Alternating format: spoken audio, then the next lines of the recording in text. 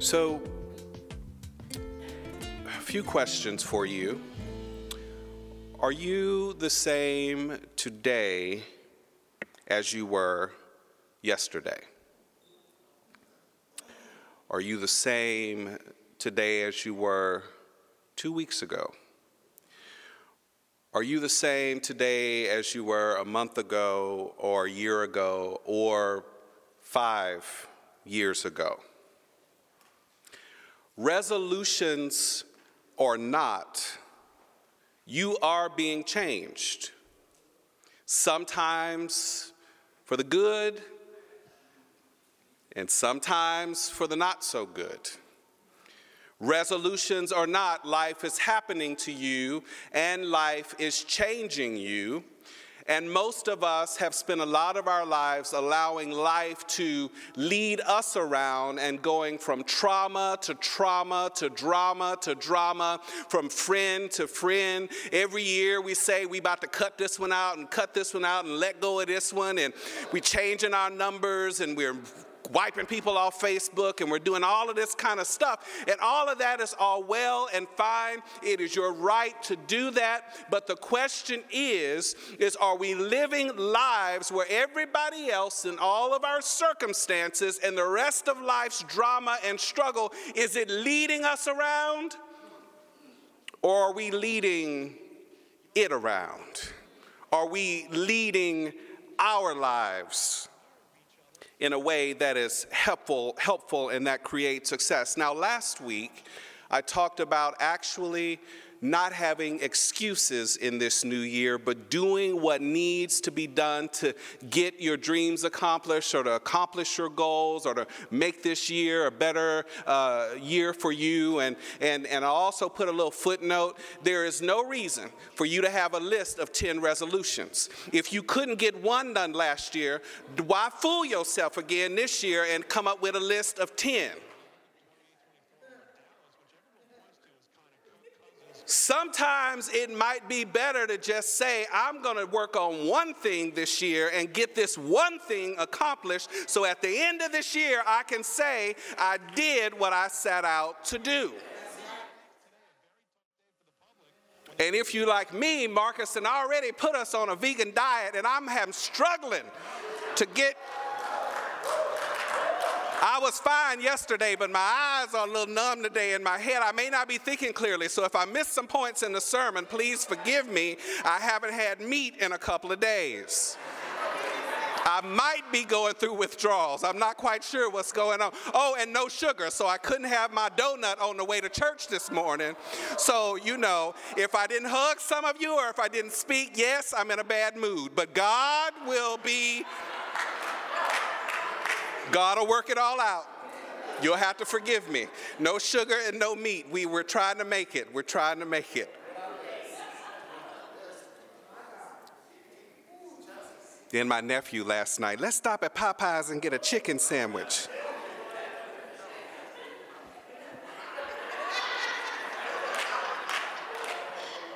Temptation will show up as a little child too. Do not be fooled. They say the children will lead them, but they will tempt you, for sure. Then my mama talking about, I will have some of Monica's beans in there. I froze them, but I don't know if you want to. Those beans were good. They have meat in them, though, sausage and pork and bacon. I can't even focus. I'm thinking about, jeez, that is not in this manuscript. Get back on point. Thank you, Jolie. She said, in the name of Jesus, get back on point. Lord, have mercy. Oh, that means I can't even flavor my coffee today. Jeez. All right.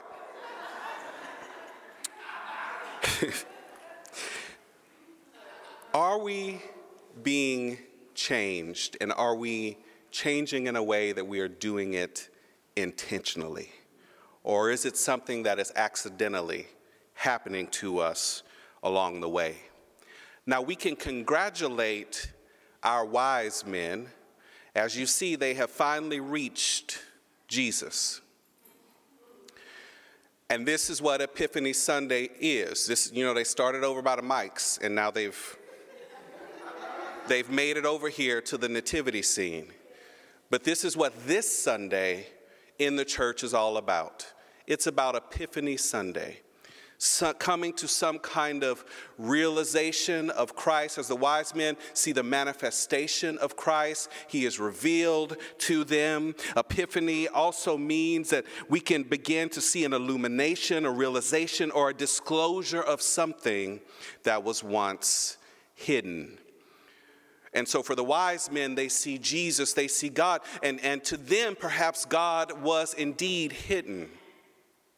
And the other part of this that we miss in the church life sometimes is the fact that Jesus was a Jew, not a Christian.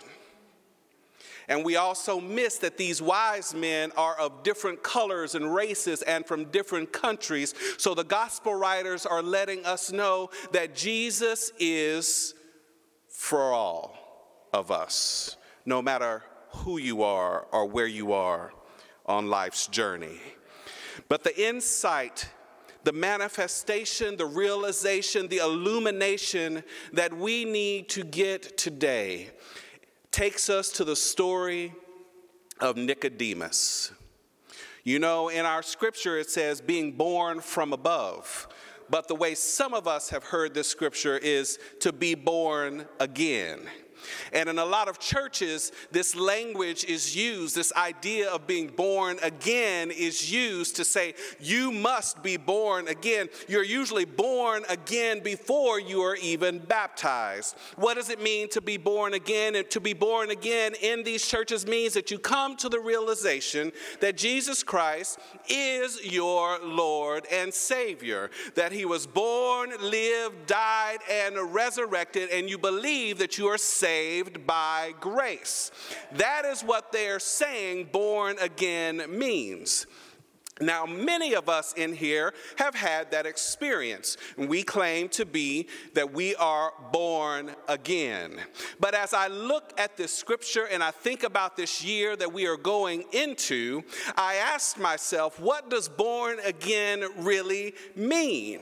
So you've made a profession of faith. You've said that you believe these things, but I don't know, maybe you're like me, or maybe you know some other folks who have claimed to be born again, but it's a little questionable whether or not they have been born again. There's a lot of folks that claim they have been born again, and yet nothing has changed in their life. I'll make it a little bit more practical. You can't still claim to be born again and not be willing to do the work that you need to do to make sure that you and your family somehow figure out how to get along. You cannot be born again and somehow turn your back on all of the suffering and the struggling that is going on in the world. You cannot claim to be born again and your credit score is still the same as it was 5 years ago. If you are born again, something ought to be changing and moving forward and being revised and being revisioned and being created in your life. So the principle I came to teach this morning is simply this. We all may be born again because we have made a profession of faith. But if we truly want to say that we are born again, we should probably start saying we are being born again, that we are being born anew, that we are being born from above. So in other words, this year, conversion doesn't just happen because you've made a profession of faith. Conversion doesn't just happen because you've ticked off the born again box in the church that you came from. Conversion happens this year when you look up and say, that problem was with me in 2019. Whew, it was with me in 2018. That goes way back to when I was in 5th grade and Susie so-and-so said something to me and, well, maybe that's where I started being insecure in my life. So maybe it's time for me to think about letting some of that stuff go. Maybe I need to be born again on this particular topic. Maybe there are other areas of our lives that we need to say, God, we are ready to be born again when it comes to this. Maybe there are areas of our lives, like our finances, like our jobs, like our families, like our mindset about life. Maybe all of that needs to be submitted to where we can say we need to be born again on this. We need to be born anew and to think about things differently.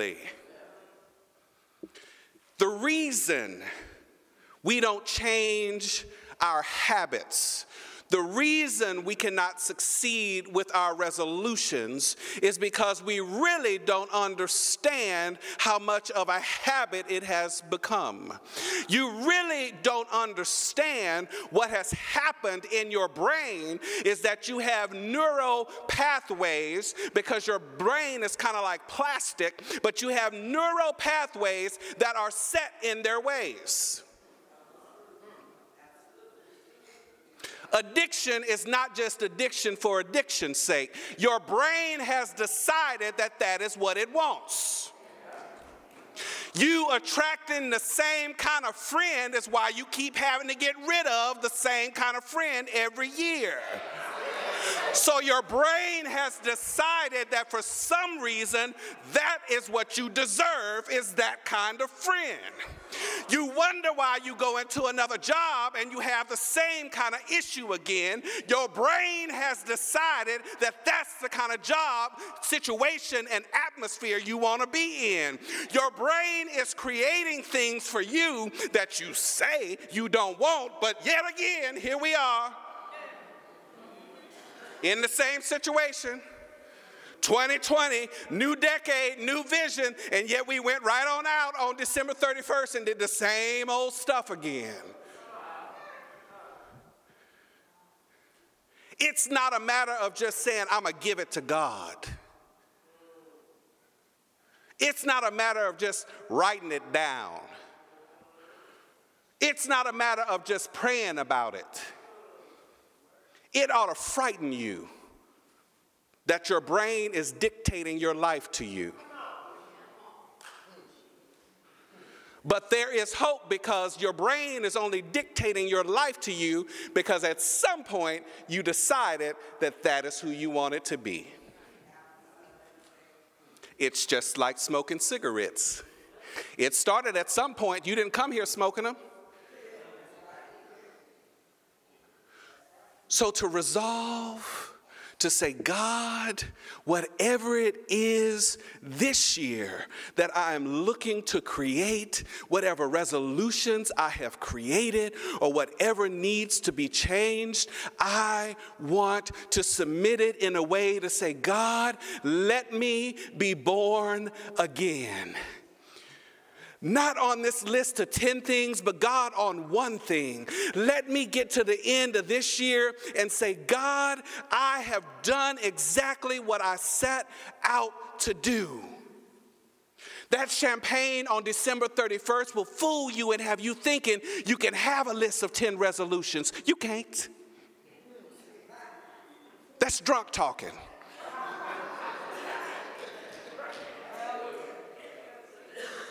At best, you can get in 3, and it depends on how big those are. So how can we begin to say, God, I will submit this to you in a way in which I want to be born again. I gave you my life once. I'm going to give this to you once again, and to say, I want to think a new thought. I want to think a new thought about my family. I want to think a new thought about my habits. I want to think a new thought about my finances. I want to think a new thought about my marriage. I want to think a new thought about my church. I want to think a new thought about my my job? What is it that you can say, God, I want my thinking to be born anew so that I can continue to be born again, understanding that salvation didn't happen when I made a profession of faith, but that salvation happens as I go along the way. It is a work that is never, ever completed. Yesterday,